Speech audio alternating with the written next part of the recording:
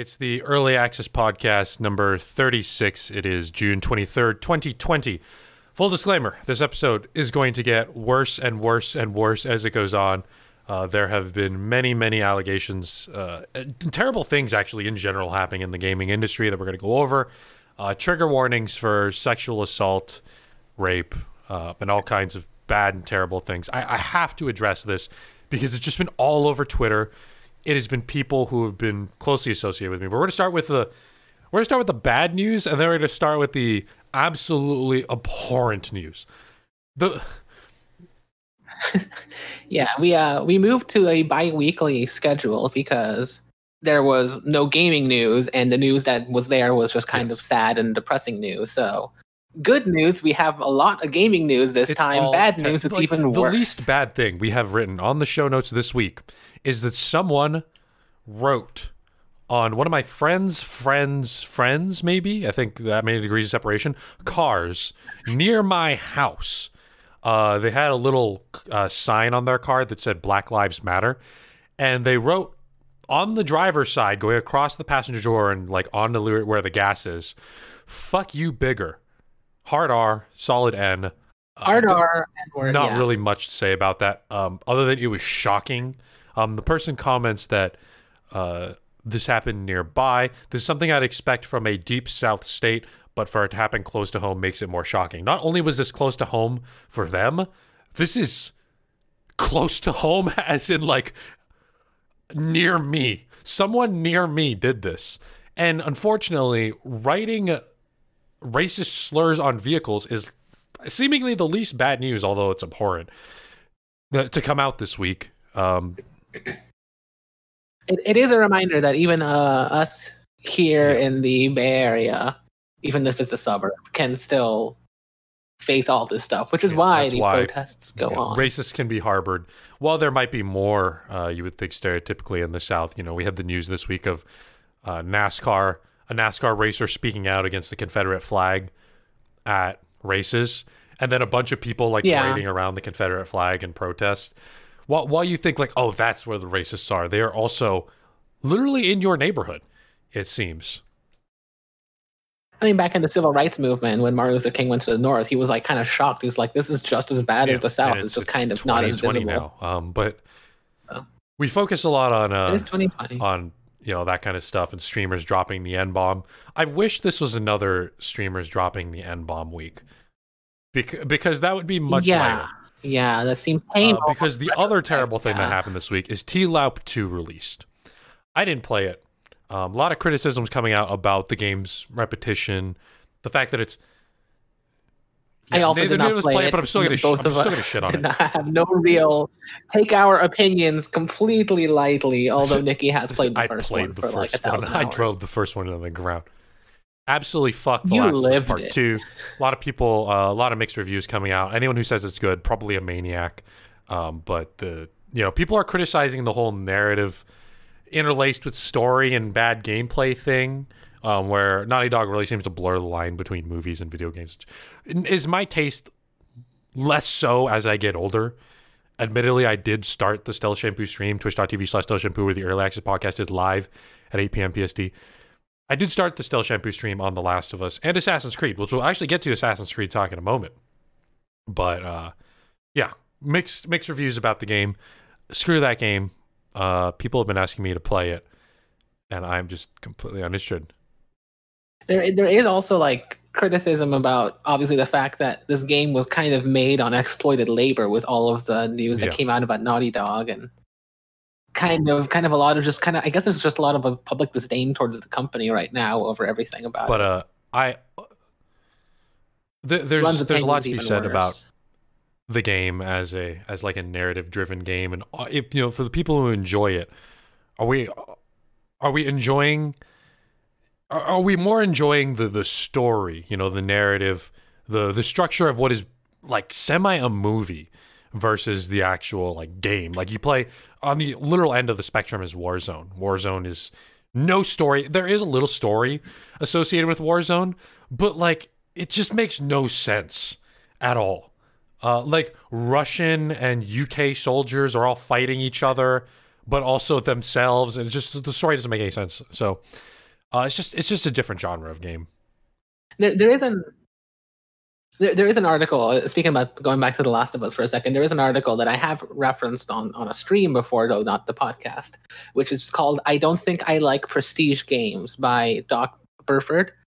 And it is kind of just big outline of like how studios kind of like Naughty Dog kind of blur movies and games and make them something that doesn't really feel like it's very different from either of them, and ends up making something that's actually kind of it explains it a lot better. This thing's like a 28-minute read on Medium, but it's an interesting read. Yeah, I kind of read part of it to you too, that it's this just kind of like analyzing on like how it kind of tries to elevate itself to being like more intelligent than it actually is, and that makes a certain amount kind of like of prestige, hence the title Prestige Game, come to it, even if it's not doing anything necessarily like actually groundbreaking. I like this. Similar to what an interesting read. Similar to that an read. Interesting read if you're bored. I like what Konjac said. I don't agree all of it. This out, pretty much phrasing it better than I could. It will sound harsh, but it's definitely rooted in my taste. But if people are calling a game like The Last of Us Part 2 the best the medium has offered them, what do they start playing games for? Long movie-like narratives. Are some people still rooted in this idea of validation, even though gaming is the most profiting entertainment right now? Just, because... Yeah, that's kind of the crux of the article, maybe summarized in a better point, but the other one really kind of goes into it longer. It's all right. And other terrible news, Mixer has shut down this week. You've probably heard by now. Employees and my contacts at Mixer didn't even know Mixer was shutting down until the tweet came out. Came out middle of Monday. I was working, and then everyone in my work group chat just, oh my God, Mixer is shutting down. We had actually, I work at Live, for those of you who don't know, the mixed reality company. We recently released a Streamer Kit integration with Mixer. Mixer is going down, and nobody knew. In fact, people were working on projects that were going to extend past this week at Mixer before it had gone down. Mixer partners didn't know. It seems like the only people who knew were Ninja and Shroud, who cashed out at 30 million and 10 million approximately, respectively. And they are both now free agents, which is an insane amount of money for a gaming content creator to make. But one thing we were talking about a lot in my work group chat is that this was just a waste. These acquisitions were a waste of money.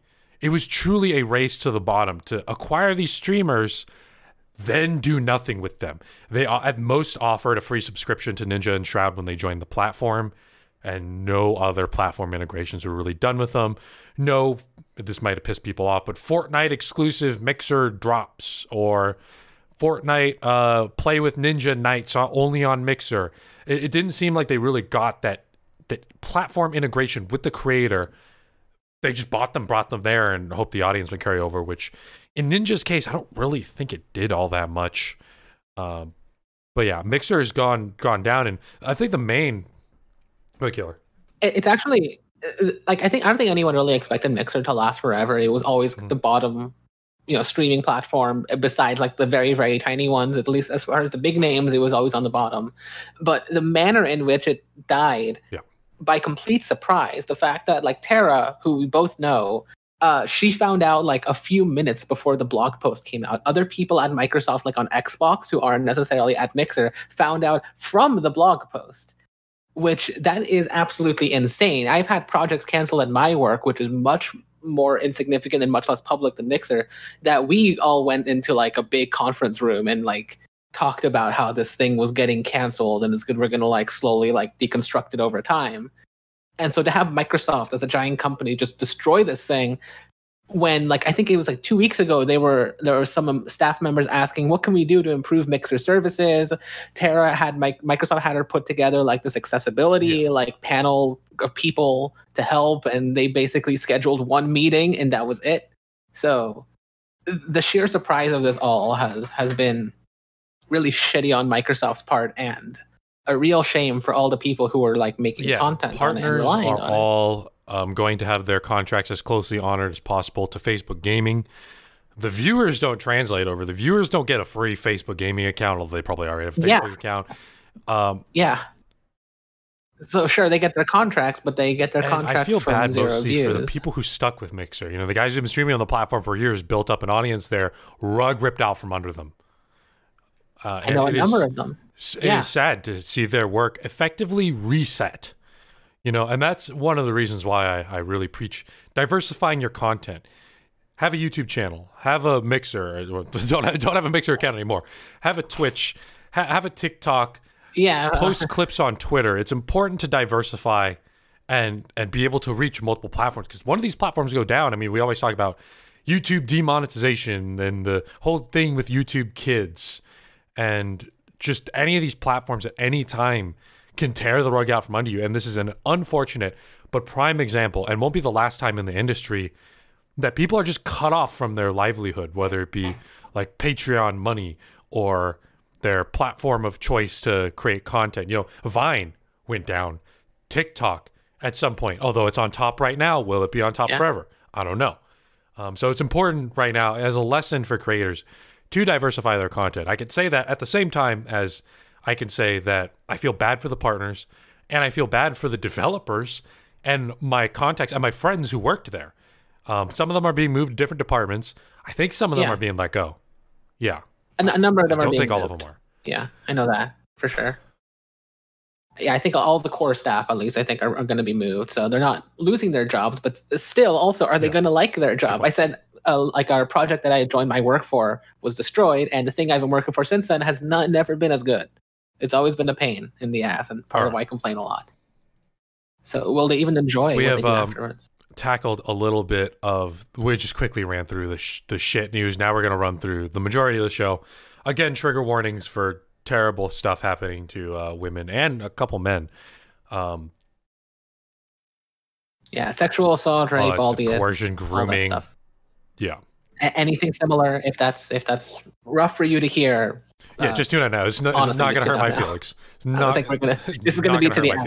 This is going to be to the end. So you guys, we'll see you in 2 Tuesdays, weeks. 8 p.m. PST. Anyway, so the Twitch blackout. I'm going to talk a little bit about that, and what has caused it. So the Twitch blackout is taking place on Wednesday, the 24th. If you're listening to this podcast on Spotify or iTunes, it probably is taking place or has already passed. The Twitch blackout is to raise awareness for loud cars going past my window. Jesus Christ. It's to raise awareness for people, and people, God, that car really screwed up my train of thought. I'm so good at speaking. I hate living near a street. It's to raise awareness for sexual assault, the predatory behavior exhibited by a lot of members of the gaming community overall, but I think specifically on Twitch, because it's particularly fostered at Twitch. We spoke a couple episodes ago on the podcast about my concern at a Twitch party where they were just leaving beers out for people to grab. They pre-poured beers, put it on the table, you can grab whatever beer you want. And things Emmett Shear has, I haven't gotten the tapes of him saying, but he has supposedly been reported, or he hasn't been reported, but people have reported to him terrible things happening on the platform and they haven't been dealt with. Twitch is very reactionary. In 2018, they changed their TOS. They said, hold us accountable. These are our new clear TOS guidelines. Meanwhile, they're keeping streamers on the platform who are abusing animals, giving animals vodka, all kinds of terrible things, flashing private parts. Which now doesn't even seem what that we're about intense, to talk about. So the Twitch blackout is happening so now. Mild, yeah. To bring awareness to basically sexual assault and poor treatment of women on the platform, etc. And the blackout is Wednesday. People are not going to stream on Wednesday. That's what it is. Now, I support the blackout. I'm not going to stream on Wednesday. But that being said, that's because I just don't like streaming on Twitch, and because streaming's not a main part of my income, and it doesn't matter if I take a day off. But I'm going to continue to support the blackout beyond just Wednesday. Now, I'm obviously have to come back on Twitch to stream the podcast and do other things, but we need to continue to support this blackout to raise awareness for these topics, because a blackout for one day just silences your voice for a day, right? It's one less day where I'm going to be on Twitch addressing these problems, having people ask me about them, because people have come into my chat and asked me about it. We're going to get into the specific cases in a moment because it's going to get a little heavier. But it's a bad idea to, similar to how they did the black square thing on Instagram and Twitter. Everyone posted a black square in solidarity with Black Lives Matter. Good, it can be argued whether or not that's a good gesture in the first place, but that little gesture needs to be backed up. It is not kind of action behind it. of course, the Black Lives Matter one specifically, posting a black square and diluting the hashtag, that was bad. The Twitch blackout is not diluting a different hashtag. That's one of the reasons why the black square was not good for searching and information for the Black Lives Matter hashtag on Twitter, because it's just a bunch of black squares and no information. That was not good. Twitch blackout a little bit different, I think. And so I think a good opportunity would be like if for creators that are on multiple platforms, which is like most of them, almost everyone's got like at least a Twitter or something, use the day off to like say something, speak about what you want to do, and like if you want your place to be affirming, maybe it's like I should reassure that to an audience and then ask them maybe how can we make it even more so, and things like that. Like don't just do nothing for a day if you actually care. Again, streaming for one day is not anything off the skin of my bones. Whether or not other people do it, it's all on them. But I realize that some people might not be able to afford not streaming for a day, or they might have had other things planned. It wasn't a very well-planned movement because we didn't have a lot of time to prepare for this. People didn't have time to inform their communities. People might think, oh, they're off for the day. Whatever. They might not know, oh, they're off for the day because X is happening.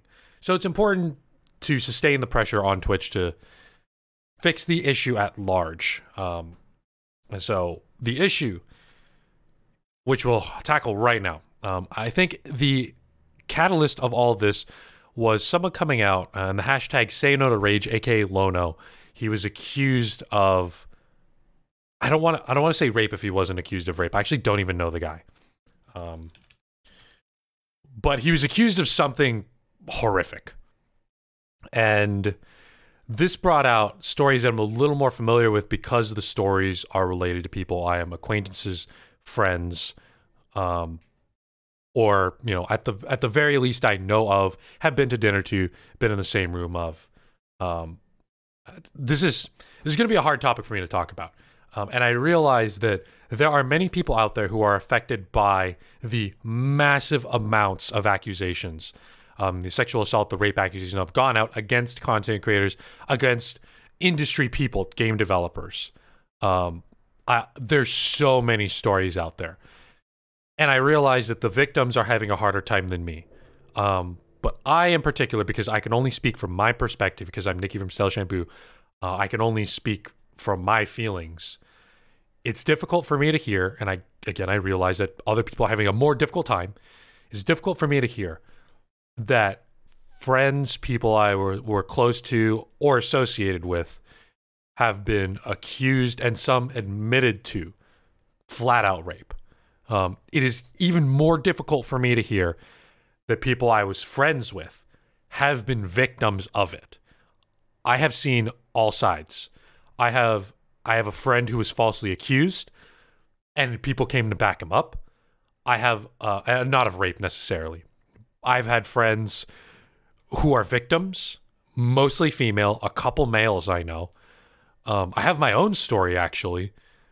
And I have just, I've seen it from every angle. And it's difficult because it's so many people this time. I'm going to start off with a disclaimer.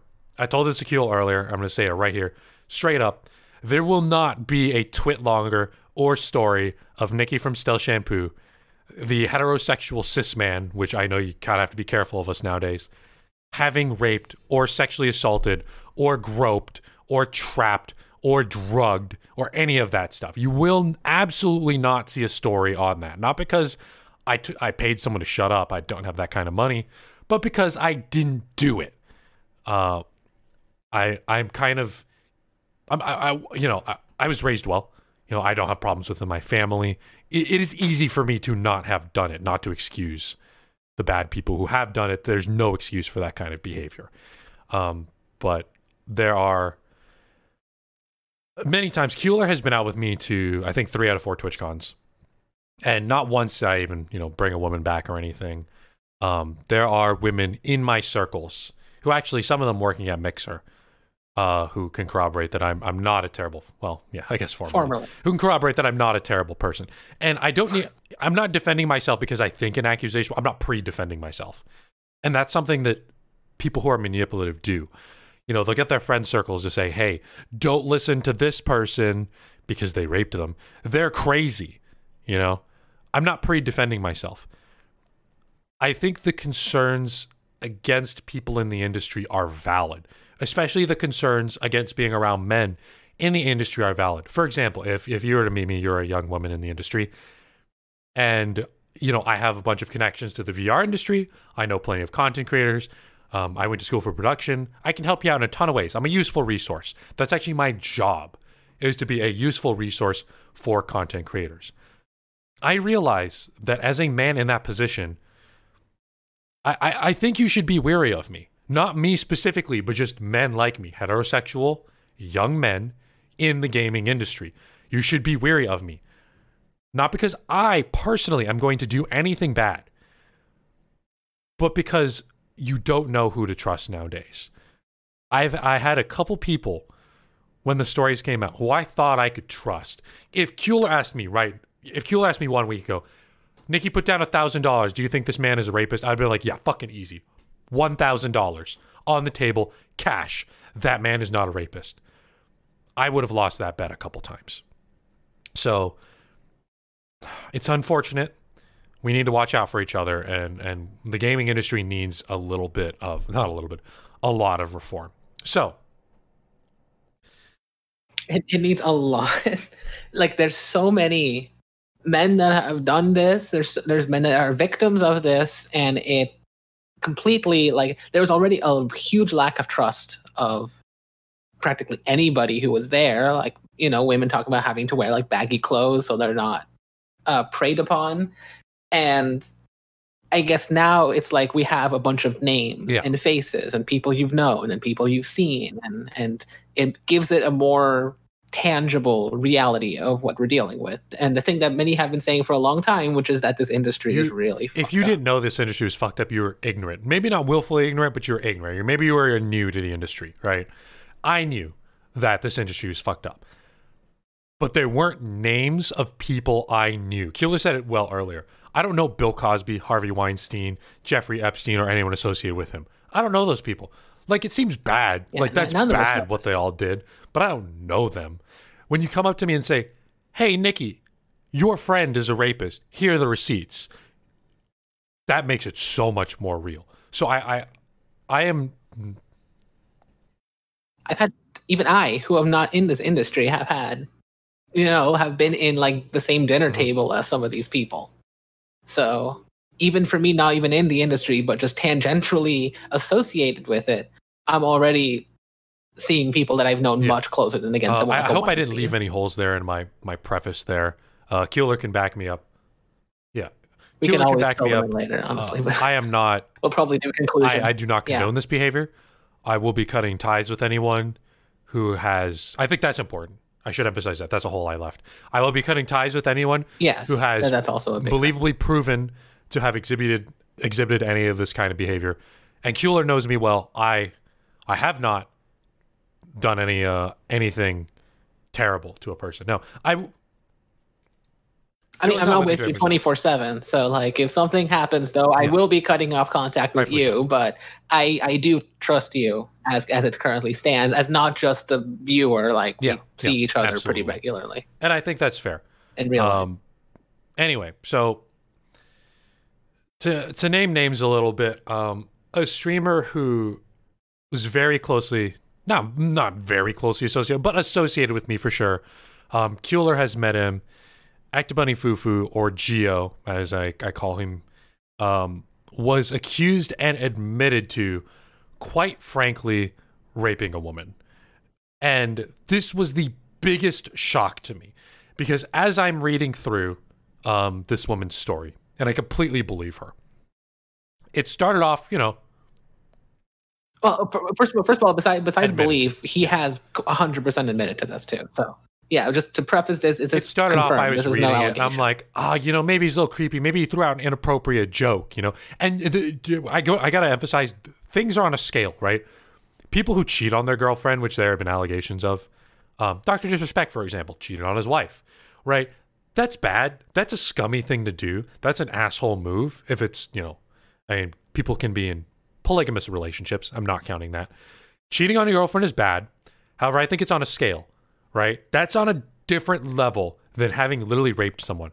And he quite literally put on a condom and stuck his dick in this girl when he was on top of her without her consent, taking her virginity. And, the story started off with they were friends. It's not like you would think it is. He cornered her in a back alley, had no idea who she was, took advantage of her. Like, it's not that kind of story. Yeah, that was always a bit of a myth too. The idea of like it's kind of a loss of agency, because then obviously the answer is just don't go to back alleys. But the answer is most rape happens with people that or have some level of connection to, and that's a harder thing to just say. Just don't wear this or just don't go here. Like that's a harder thing to avoid. You can't avoid the behavioral aspect. So I realized that the victim in the situation is their pain is nothing compared to the pain I feel of, dude, I thought I knew you. How could you have done that? He, just a full disclosure, a little bit of my relationship with him. I started streaming 7 years ago in 2013, which is actually around the time that this had happened. He had sent me a raid, and to this day, there are viewers from his community that still watch me. And he had offered me advice. I saw him at many conventions. We had been to Evolve events together. We had played Monsters early, Hunters early. I collaborated with him a little bit on those fronts, gone to dinner with him, and he has been a connection to a lot of great people I've met. One of my favorite people in the industry, Ghetto Thunder JS. That guy he's a completely stand-up person. If you ask me to bet $1,000 as to whether or not he inappropriately groped someone, $1,000 on that one too.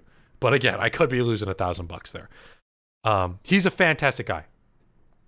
Well, I will also say, as far as I know, he is a beautiful human being. He literally has a day in personality. That man has a day dedicated to him in the city he lives in, I believe, because he has raised 6 digits for the animals, keeping animal shelters open. I have met many big content creators through Geo. I recently vouched for him. He was like, "Hey, Nikki, I need a VR headset." And I'm like, "No questions asked, bro. I will pull strings for you." We were recently in a call. He was like, "Yo, you want to hang out, bro? Like, just a bunch of streamers want to get together, have some drinks, chat, have fun." We're in a call together. He was not a best friend. I don't even see him as much as I see Kueller. He doesn't live nearby. But he's someone I truly thought was a good person. Legitimately was a good person, period. And reading through this story, I'm in a little bit of denial.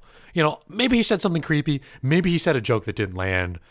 But I read the whole twit longer, and when I got to the part where she said, yeah, he literally stuck his dick in me without my consent,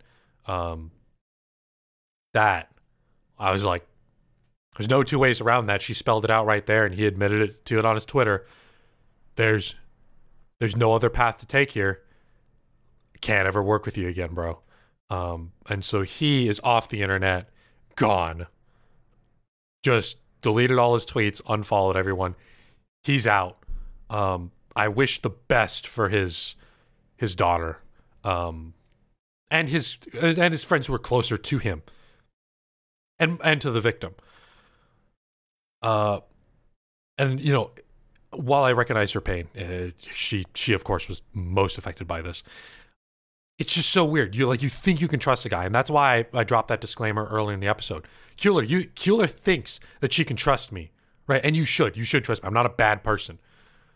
But also, that story right there shows me that, holy shit, I thought I could trust him.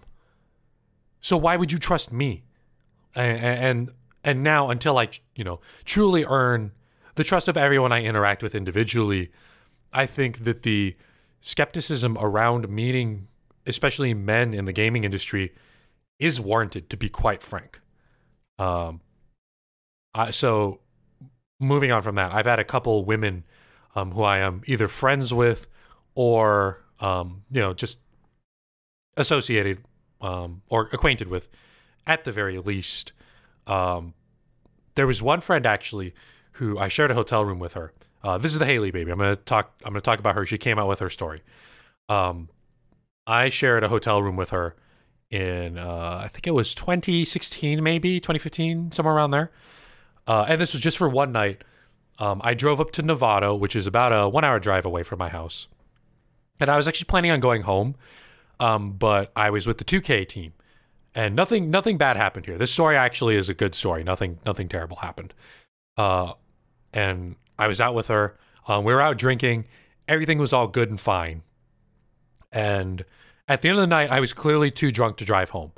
And I was willing enough to get my own hotel room. But Haley's like, hey, they booked me a room with 2 twin beds. Like, you can crash for the night. And I'm like, I appreciate it. I did crash for the night. And while we spent some time together, she showed me a bunch of, quite frankly, dick pics on her phone from just going through her Snapchat of men sending her unsolicited pictures, which, by the way, I also haven't ever sent an unsolicited dick pic to someone. Unsolicited. Actually, I don't think I've sent solicited once. But anyway, that's when I realized that particular moment was when I realized like how targeted women are in the industry. I'm not trying to like white knight for her specifically, but the way people, as she shared these messages with me consensually, I didn't like sneak through her phone or anything, was shocking. It was the first time or maybe one of the first times that I ever got to really see like, oh, holy shit. Like there's just dick pic after dick pic after dick pic in her Snapchat of people just sending her pictures unsolicited, which is terrible. You can't do that either. In fact, I think that's actually, I think you get fined for doing that in Texas. And that's one of the instances where I truly realized like, oh, wow, that's how women are treated in this industry. Anyway, I slept in the other bed, didn't do anything whatsoever, and went home. And that's why you didn't see a twit longer from her about me this weekend, but you did see a twit longer from her about another man who had, this isn't my story to share, but it is public and written up. A man who got her far too drunk and took advantage of her. And look, while there are people out there touting innocent until proven guilty, all right, what's real sus though is when you don't have sex with a girl and you still take her out to get Plan B the next day. That was part of Haley's story there. That's fucking sus there, bro, because the Plan B is not for you. I mean, as far as I know, I'm no medical professional, but Plan B only works on women. Am I correct there? I think that's to stop women from getting pregnant. And if you didn't have sex, you don't need a contraceptive. That was terrible to hear. And it's important to mention, though, that this also isn't just exclusive to women. There are male victims. Actually, I'm going to start with my own story before I read this guy's story. And this actually this isn't particularly traumatizing. If anything, this is a good example of my privilege as a healthy, heterosexual, 25-year-old man. Or I was a little younger at the time. So out at a bar. It wasn't a gaming convention, but it was a general, gaming bar, nerd bar type thing. And I was talking to this guy who I believe had a girlfriend at the time, and I told my friend about it afterwards. And so we were talking for a little bit, good conversation, everything's straight. I'm a straight guy. I'm not flirting with the guy whatsoever. I don't think I'm letting on any kind of flirtatious vibe. But after the conversation ends, we were both drinking a little bit. He reaches forward and literally grabs my balls, gives it a kind of a light squeeze, and walks off. And at that point, I did a threat assessment. And I thought to myself, I'm taller than this guy. I'm intoxicated, but a little less intoxicated. If I wanted to kick the shit out of him right now, like I could fucking beat his ass until someone pulled me off of him. But also, like, I'm not that offended by that. Like, if this escalates further, I can stop it. But he grabbed my nuts, walked off. And so I let it slide. It's not a traumatic event by any means. It doesn't keep me awake at night. But I realized I actually should have said something because he could do that to someone else. He could have done it to someone more vulnerable to me. He could have done it to someone who couldn't literally beat the shit out of him, and he could have done it to someone in a much less public place. This happened literally like right in front of the bar, right off the crowded dance floor. He could have done it to someone in private, in a hotel room, or in an Airbnb, like was the scenario for many of my women associates who were victims. So, chalking that up to be, and this is what I did at the time, a normal experience, bro, who cares, let it slide, was not the play. The play might not be beating the shit out of him either, but it's definitely to some extent call him out and say, well, bro, like that's not appropriate. And again, I was a little intoxicated and not thinking as quickly as I did now, and he did walk away afterwards. But it's important whenever we see that kind of behavior to, even if it's that minor, do something or say something about it. And hopefully nothing, in an ideal world, that was a one-off incident. I was slightly offended, and that's where it ends. And, he didn't do anything to anyone else. But the kind of person that just randomly grabs someone's balls is not, I think, if they only do it once. So let's talk a little bit about Assassin's Creed. One of the first games I streamed, I think the first game we streamed on Stealth Shampoo was Assassin's Creed. Assassin's Creed had a multiplayer up until Assassin's Creed 4. And there were many players a part of that multiplayer who I was good friends with, and we haven't spoken for a while because Assassin's Creed 4 came out 2013, 2012, and they cut the multiplayer, so those players all kind of left, went to different flocks of life, etc. I haven't heard from some of these people in 7 years. It comes out that a prominent member of the Ubisoft community, and there was multiple of them, including the voice actor for Altair, the main character of Assassin's Creed 1. But I'm only going to speak on the person I'm most familiar with. Escoblades was I believe he was like the community manager or something like that for Ubisoft back in the day. If you guys remember Machinima, you guys remember that way back in the day. I actually had a video or two up. Do you remember Machinima, Keeler? Of course I remember Machinima. That's all I watched. So Machinima, for those of you younger crowd, it was a big gaming network platform. They uploaded everyone's video. In fact, that's where like Dr. Disrespect is a premiere director, got a lot of his content out. And that's where he was popular before he was a Twitch streamer and before he took his big break. It was also just like actually about Machinima, which feels like a lost art these days. But Escoblades really cool. was I believe he was a Machinima director or something like that at the time. And he was doing Assassin's Creed top 5 plays. And one week he reached out to me and said, hey, Nikki, would you like to commentate this Assassin's Creed 5 or Assassin's Creed top 5 plays? And I said, hell yeah. In fact, this is actually like the first real like commentary shoutcasting kind of thing I ever did. I think there's a tweet out there still of me thanking him for before I went off to like Gamescom or something like that, a big commentary gig, Battleborn, shoutcast, whatever. I was like, hey, Esco, thank you for, encouraging me to shoutcast, because now it's landing me gigs, and I appreciate you giving me that opportunity way back in the day. He helped me out. I remember you telling me that story too, and I forgot that it's the same name. He had, for the most part, treated me well.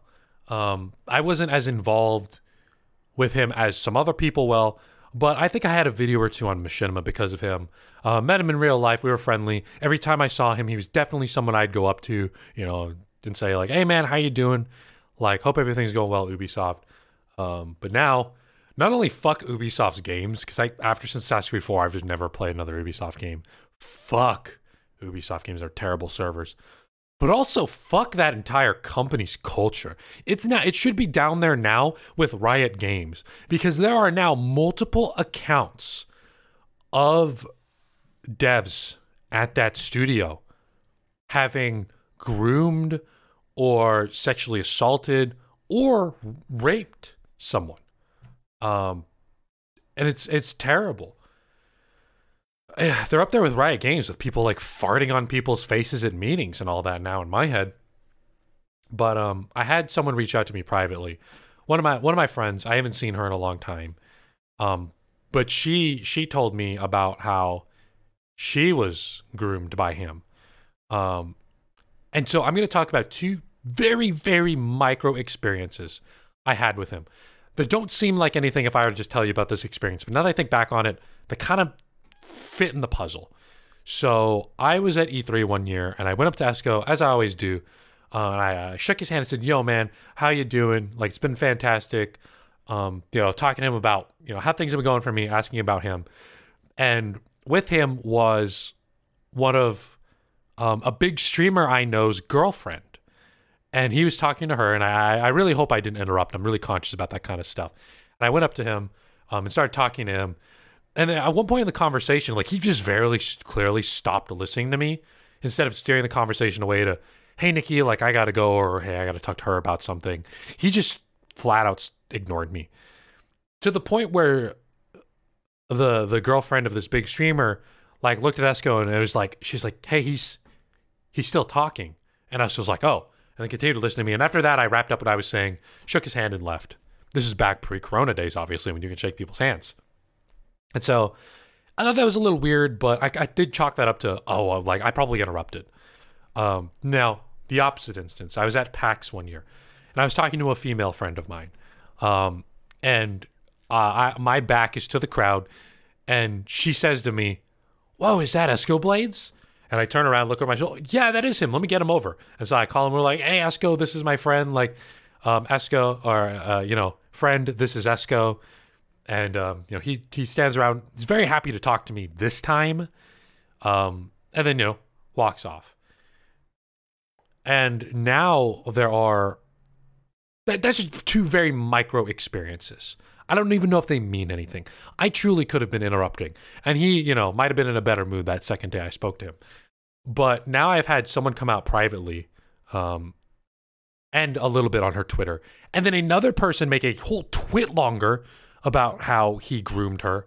And it's grooming. It's straight up manipulation how they do this. It's the power imbalance. And that's what I really took away from this story. It's this man is in a position of power. And as a male, with male privilege, I recognize that I was able to take advantage of the opportunities he offered, no strings attached, purely because of my enthusiasm for the game and for my ability to execute, which was shoutcasting for me specifically.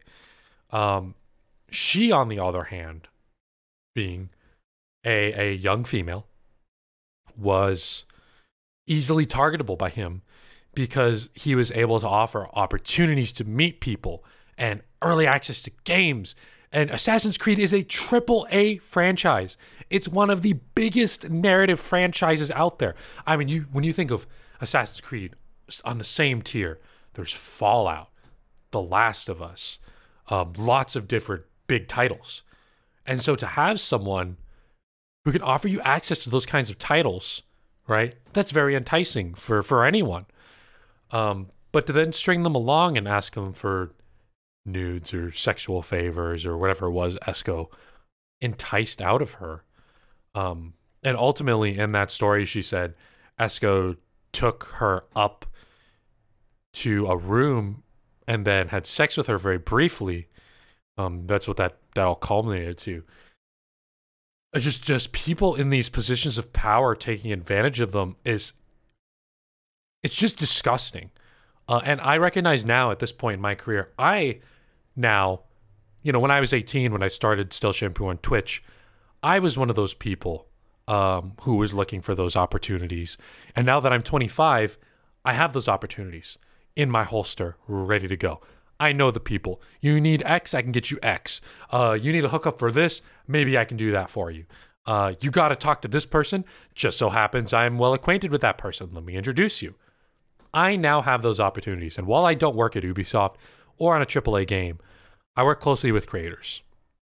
And, clip this out of the podcast and hold me accountable if any of these twit-longers come out of Nikki abusing his power. But I guarantee you 5 years from now, it's not going to, because I'm not a douchebag. I'm a dick, but I'm not literally a predator. And again, this was another person who I trusted and I thought, was a good person offering me an opportunity, when it turns out that they were just as bad as the other people I spoke about. And there are multiple people at Ubisoft, and Ubisoft is apparently known about this. There's no way they didn't know about this for 7 years, 8 years.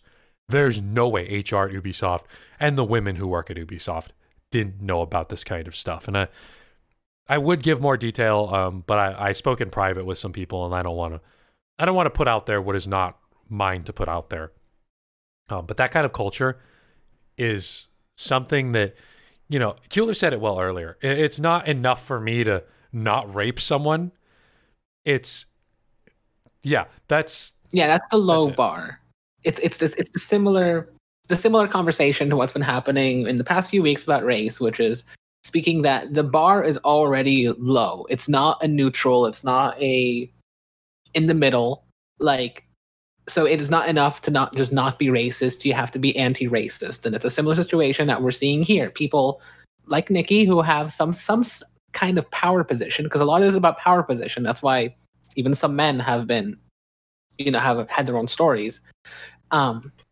It's not enough to just not be this kind of terrible person. You now kind of have a responsibility, at least I'd hope you'd feel like you do, to actively make this environment, this industry, and this workplace a better place and a welcoming place, and to actually go against the people that are doing this kind of thing and not, ignoring them or taking their opportunities regardless. Yeah. If you know about what's happening, like you have kind of the opportunity to really actively campaign against all of this bad stuff, because it's the only way this is going to work. Being neutral about it is not sufficient. Let me touch later on about the inclusivity thing of all that in the industry. But I mean, one of the easiest things to do is cut ties with these people. Like, don't support these people. Don't keep them in your friend groups. Most certainly the people I just named. The victims obviously are still going to be friends, and I will be looking out for them. But the people who have been proven to be terrible people, no longer speaking to them, not going to be friends. You just cut them out. Don't offer them opportunities. Nothing.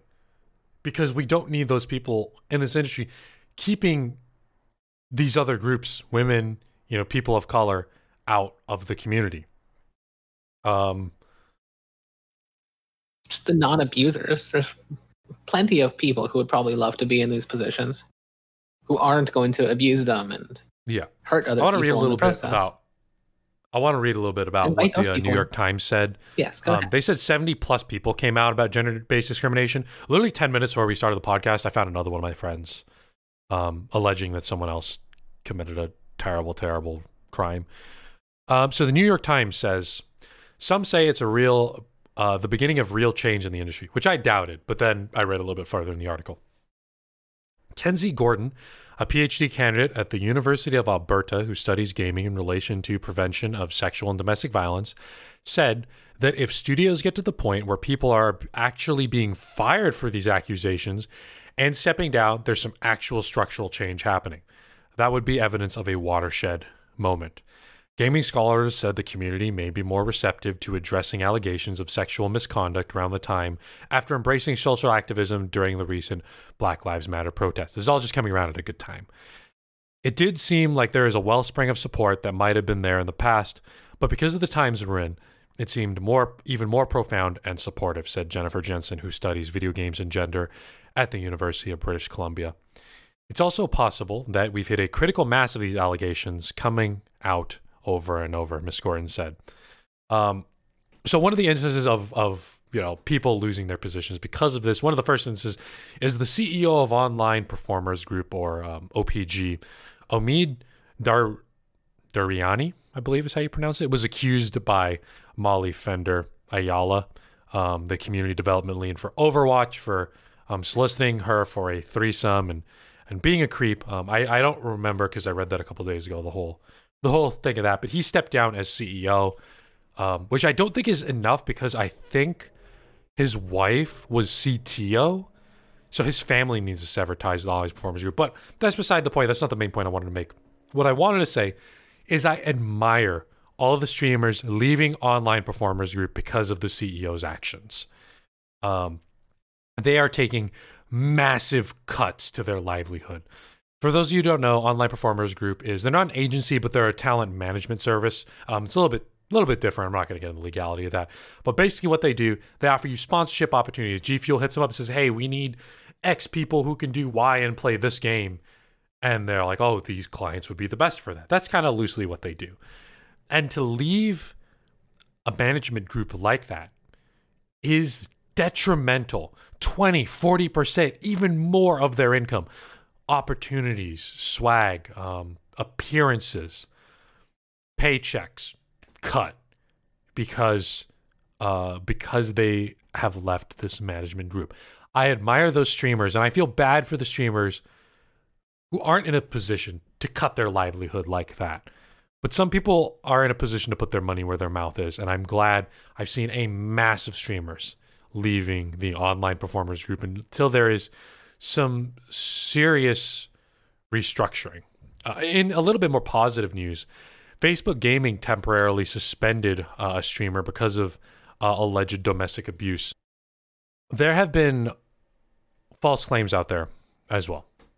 Now, the thing is, what's really shitty about false claims is you are making it harder for victims to be believed and come out. And when you make a false claim, one of two things are true. A, this person did this heinous act, which is terrible.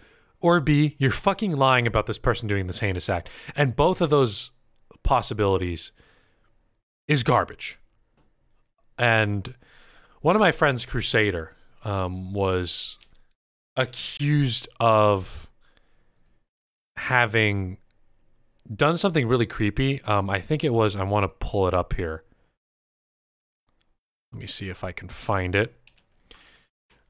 I think it was something along the lines of he was, some tweets were deleted, so I will have to scroll back through his timeline here. But basically a lot of people came to his defense and said that, no, we know you're lying. We have receipts of you lying. He wouldn't have done something like that. It has come to, this is Crusader, on July 21st, it has come to my attention that Jelly is still trying to smear my name with false claims. And then he has a bunch of threads if you want to go. Crusader Twitchy, he put this out on the 21st. It's a big thread. But there are a bunch of people coming to defend him, people who are mutual parties who know everyone involved. And it's just, it's sickening to see not only my friends perpetrate this, it's unfortunate to see my friends be victims, but it's also unfortunate to see that there are people falsely accusing people of doing terrible things. Speaking of other communities, not just Twitch, this is rampant in the Pokemon community as well, apparently. And this is the thing I wanted to bring up when Keeler brought up inclusivity.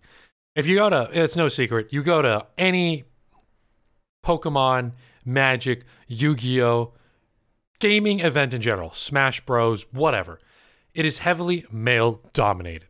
You'll be in a room with 100 people and you'll be hard pressed to find 1 or 2 women in a lot of these events.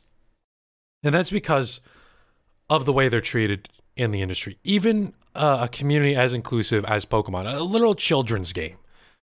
There's nothing edgy or crazy about Pokemon. But there have been claims coming out of players being shitheads, sending unsolicited dick pics, groping people at Pokemon events. And as someone who appears at a lot of these events, whether it be like in an official capacity, like I'm running the event, or just as a participant, that is absolutely, it needs to stop. Now, unfortunately, I've heard a lot of stories of the Pokemon Company not acting on these claims, and I don't have specific examples of that. That is for the people who are claiming that that's their story to tell. But it raises the bigger angle that I think people who are in power, not just like me as someone who works closely with creators, but the companies themselves, Ubisoft, the Pokemon Company International, we have to be kicking these people out and prosecuting people and getting them out of these spaces as quickly as possible so that we can have more diversity in these events, in particular women and people of color and people who might not be straight or cis, because there's no reason to keep them out of the events. It's better if more people show up to events. It's more fun to play against a bigger field of people because it'll be more competitive. It's, I wonder if more women had been like on the planning teams of Twitch's party, maybe they wouldn't have had open beer. Honestly, if they just had one not idiot on their team, that's a freebie.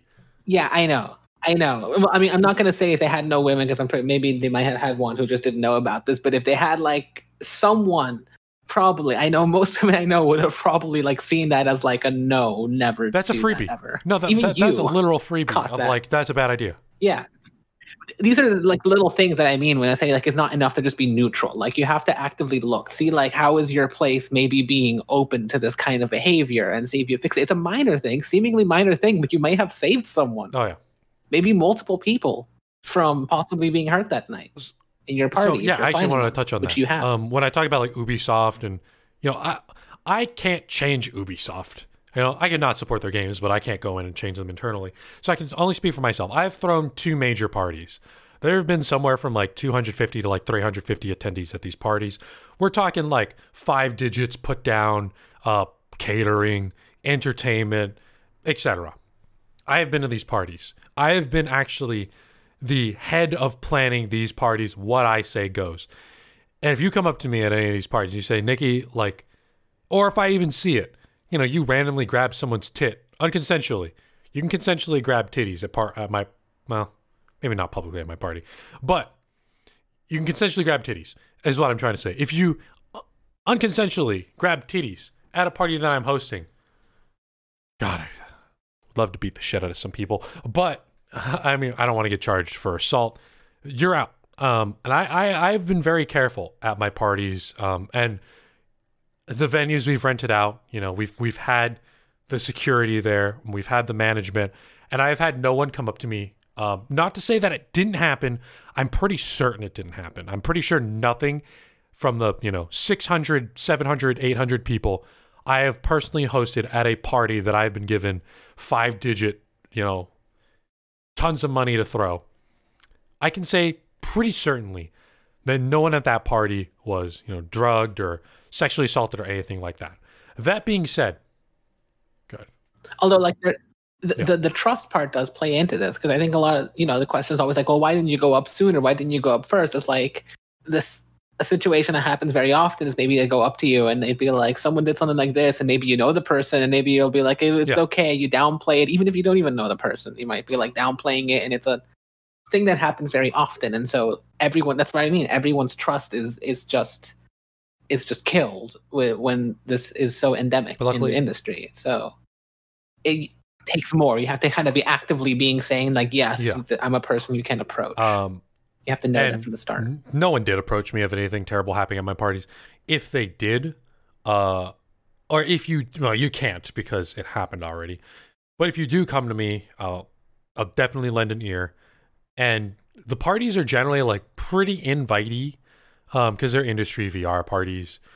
But that person's blacklisted. Luckily, my blacklist is my blacklist used to be 0, and now there's a couple people on it now. That sucks. But yeah, I absolutely would keep a blacklist and not invite people to those parties. And in fact, if there were someone, because I'm more in the VR industry now than I'm in the gaming industry. I know it's a little bit of a subset.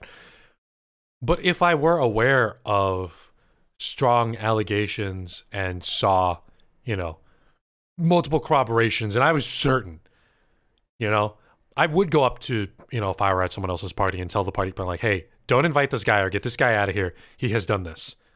I think I would actually actively do that. And to anyone, I think very few people, if any, who have been to either of those parties that I've thrown, definitely bring it up to me. And if I'm associating with anyone, I might not know, because there's so many people.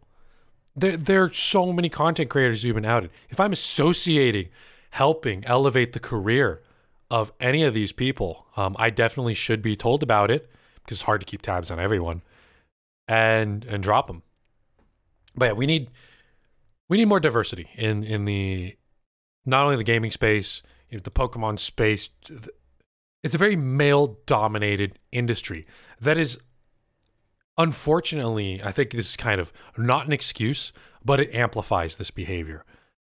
It's very driven by drinking and late night parties. That's what a lot of our networking does. And again, being drunk is not an excuse for raping someone. I'm saying it amplifies the issue.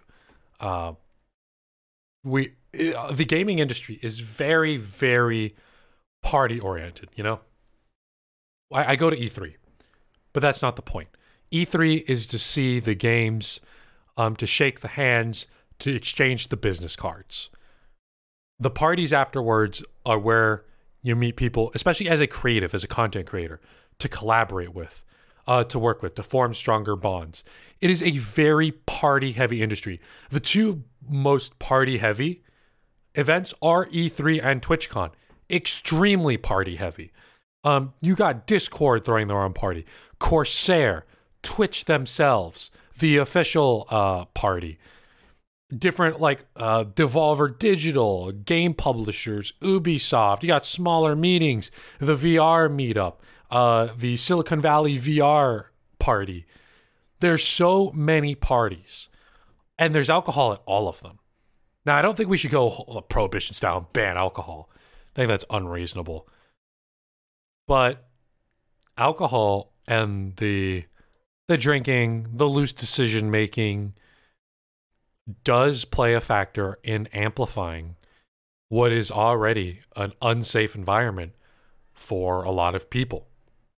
And I'm saying women a lot, but like the story I told earlier, myself, I am a cis heterosexual man, but I know other men, either heterosexual or bi or gay, who also have been grabbed at parties. And, you know, being inclusive to women, you know, keeping them safe, it helps guys too.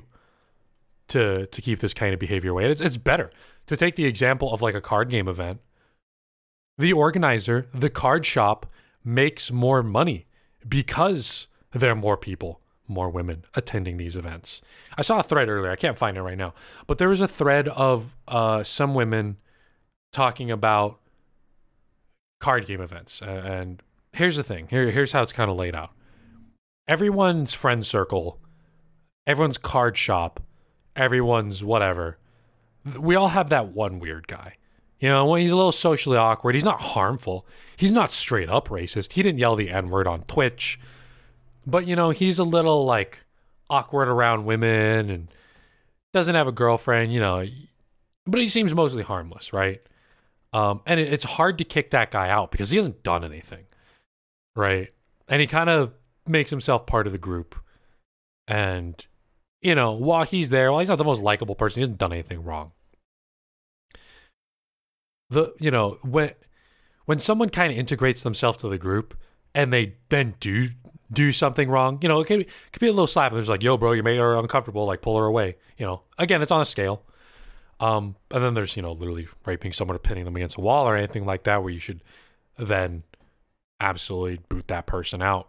But we all kind of have that awkward person in the group, right? And while that thread talked about the awkward person, there's also the charismatic person. You know, similar to Bunny and Esco Blades and other people I know who've been accused. And everything I've said, by the way, for legal purposes, I should say everything I've said is alleged. I have to say that radio for legal purposes. Until proven in court. Got to cover my own ass here. I believe the victims, but got to cover my own ass. There are people out there who are charismatic, and you know, that's how they groom people, and that's how they get people to talk to them in the first place.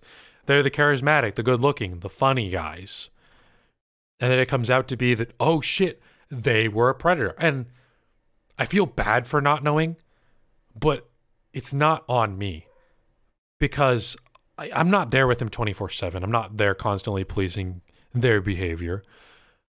I can only be there when I'm there. And while I was there, I didn't see anything. You know, I was not there in that woman's bedroom when she was sexually assaulted. I can't do anything about that. What I can do is after the fact, just straight up not associate with those people anymore. Keeler, I really don't want to miss anything. Like, I don't want to have missed any points. Did I cover everything there? Or is there anything you want to reiterate? Oh God, what else? What else is there? It's been a really heavy hour, hasn't it? I mean, we're all kind of circling around the same point, I guess. Like you said, it's not exactly your responsibility to know. It's more about what you do when you do know. If you do find out, when you do learn these things, what do you do about it? And I think everybody in, whether it's like in streaming or in the actual like development industry or anything tangential or in between that, if you have any sort of power, any sort of pool, do something, see what you can do. Even the minor things might be helpful. If the major things will obviously be more helpful, but some people I know will just be like, if they're like a tiny streamer who can't really afford to do anything, if you are a like entry level employee, you can't really do anything, that's understandable. But if you have any, even like you said, like your own situation, like if you never thought about this, if you've never this never really crossed your mind very much, then it's a point of privilege. Obviously, you've been able to ignore what's happening kind of around you constantly. So maybe just start thinking about it. Start thinking about what can be done. And I wish I had more specific examples, but ultimately I am not in this industry in my own, so I have very little pool, if none. So I mean, ultimately all I can do is just not associate with these people, driving them out where I can.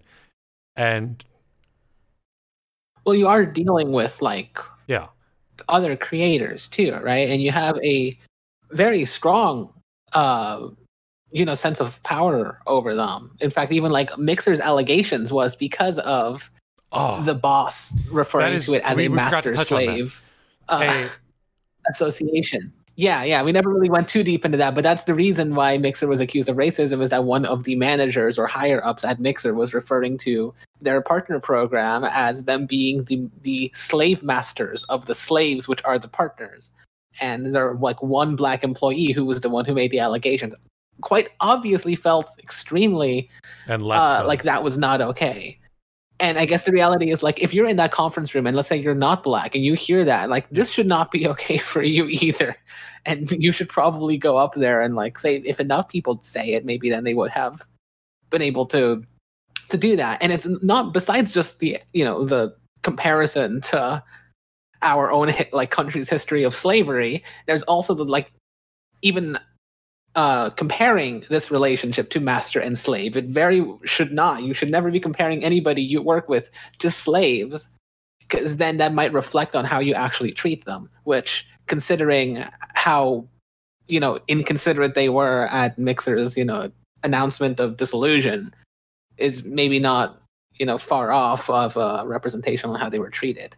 So like, even in your position, like, make sure that you're not abusing that in any way, or you're not opening it to abuse, and you're making that very clear.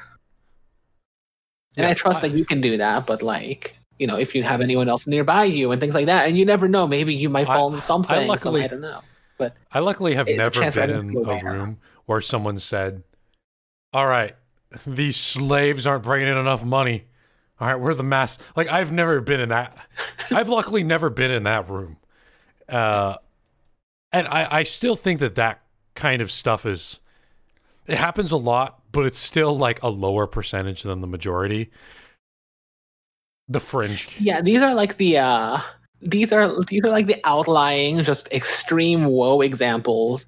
Although keep in mind that there was still only like one person who spoke out about this, so you can see why they keep happening too. If this doesn't get called out, imagine what all the like more subtle things that just go by without any comment, which is the real lesson I've taken from that.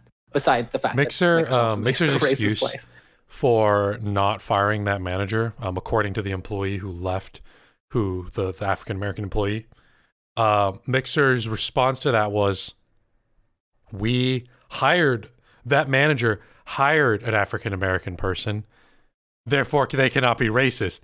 And I'm like, yes, I remember that too. They're like, he can't be racist. He hired this black person, didn't he? Longeray posted or whatever it was they hired that person because he was street smart, and he kind of wrote that off. They hired them as a diversity hire.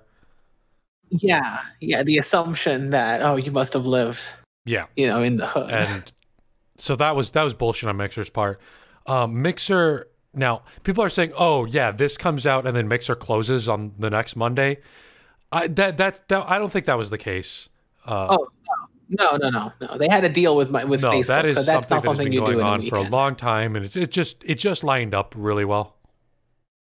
Which makes it more offensive that they didn't tell anybody. This clearly was not like a recent thing. This might have been doing this for months and just never said a thing. It's offensive. Never said a word besides in the multiple higher-ups. ways how they handled the whole Mixer situation. It is, but like it's the point that like sometimes it's these tiny things, even the comment of like street smarts and these subtle biases and the way these things manifest in minor ways that just kind of open the door for much larger things. It is not by itself, but you see how like you think it's a little sketchy but not too bad, and then the guy pulls out the slave analogy. It's kind of like a sign of like sometimes the little tip off you kind of want to, if you cut it off while it's there, then you'll never get to the slave analogy. You never want to get to that point. You never want to get to like the forceful rape point. If you can at least stop it in just inappropriate. At the very least, I think we all could go to the master slave situation and be like, all right, now that one is fucking crazy. Like, it's on a scale, and that one is like hard enough on the scale where it definitely should appear on the radar, and we gotta punish that manager or get them the fuck out of there, because that kind of person shouldn't be in a management position. Yeah, and ultimately, like by far, there's enough people out there, I think, that could do a good job. That there's no reason you need to keep people like this. I think that's often a thing. You want to offend them because, oh, well, they're a good worker and this and that. And I think ultimately you can find someone else and someone who's not going to have this. I think we should reiterate that these negative traits. Mixer as a whole, their employees and the people I personally know at Mixer, great people. It's that one manager. I've known two. Yeah. I've known two wonderful people too, who also seemed pretty shocked about this happening. Obviously, they weren't in that room either, but it is like, it's that point that if you were in that room and didn't say anything, it's not enough to just not say something. If you weren't racist yourself, like push back when you see it happen. Jesus Christ, I can't believe a manager. Why would you? God, race. That's a stupid racist thing to say. It's racist, but it's a stupid racist thing because you said it in front of a black person. Like, yeah, come on. All right, did I miss anything on like the heavy? Anyway, I think we should probably end this. I think we should end this on a lighter note. Certainly. I think myself, as someone in the industry, I should, to end this, kind of wrap it all up and make it seem good, because all these things happened in the past, right? I can only fix the future. So I think we should end it like this. Yeah, exactly. As someone in a position to work with content creators, as someone who has connections, a network, I absolutely won't be abusing that, never have, won't, to manipulate people to get to do things outside of the scope of a contract and an official deal. Hey, do like X to get like this, where I have a 10,000 deal with Facebook, send me some nudes and I'll consider you this way. Like, no, won't be doing any of that. For any of my friends impacted by this, I'm not only saying I will lend an ear, but I have today lended an ear. So come at me.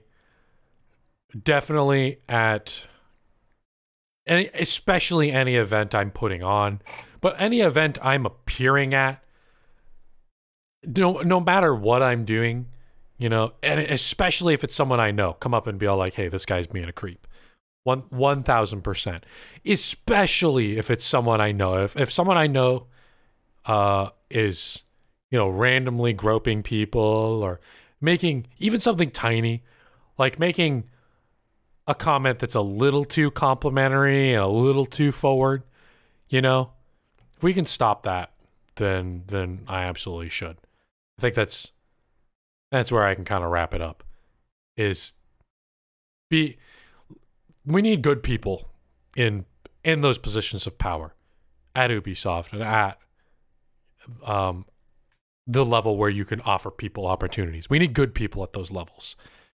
And I'll aspire to be one of those good, probably not aspire, I think I am one of those good people, but also where possible, just, lend an ear to the people who have been affected, and also stop and disassociate with any people who are doing it. Do you have anything else, Keeler, to wrap up the episode? This whole thing's just kind of fucked up. It's not like we're talking about gaming, but it's not just gaming. It's in tech fields. It's in like politics. It's just kind of everywhere, and it's a real sad thing that this happens just about everywhere. And so, this applies, even though I said I'm not in the gaming industry, I am in another industry, though I have no pull there either. But wherever you are, if you're not one of the terrible people, let's try to make it more so. Because our ratio is not good. If a lot of people right are now. popping like a 0.2 KD, we need a couple people with a 2 KD to kind of even this out, Yeah. And ideally, so boot them out of the server. Did I tell the beer story on the pre-show? Or did I tell that during the show? Well, I referenced it. If I honestly forget, we've had so many topics, but the open. Is it about the open, when I went to go get my friend's bottles, beers? Yeah. Did I tell that on the you can let's just reference this. Right. I don't know. It's not that important. At one point, let's just bring it up. So I was with Tara and Shane. They're actually my friends at Mixer, formerly Mixer. I don't remember if I just told this story on the podcast or told in the pre-show, but I went to get them beers. And this was in the partner lounge because I'm a partner. Partners get free beers. Normal people don't. It was at a Twitch party. I go in out of their line of sight, grab 2 beers, and bring it back to them. I also drank one of them, grabbed a couple beers. And I was very aware at that time. I didn't drug those beers, obviously, because, they're fine. Nothing happened to them. They didn't come out with any statements. But also, I was very aware that, first off, these are women who should be aware, even though they trust me, of where this beer came from. And it's really a sign of true trust that they're taking this beer that I'm just handing them, that I got for free. That's really a sign of some very solid trust, and I shouldn't violate that.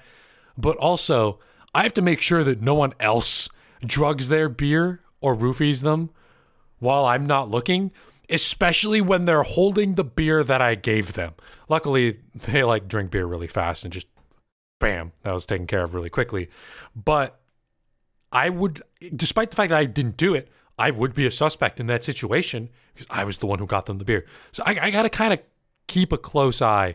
And I can't say it to them, right? I can't go to the two of them and be like, I didn't drug your beers. You kind of can't say that. So I just have to, at the corner of my eye, make sure no one walks by and drops something in there. And they did. No one did that, and it was fine.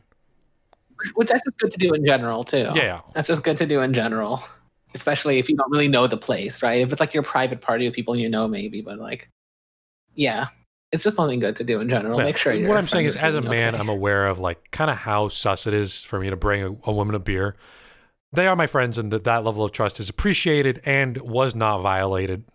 But I'm aware of that, and I'm aware that people might be a little less trustworthy of men going forward, rightfully so, in the industry, in positions of power. But I'll earn that trust and not violate it. That's all I can really do as myself. I think I've been doing a fantastic job of that already. All right. Anything to wrap up, Killer?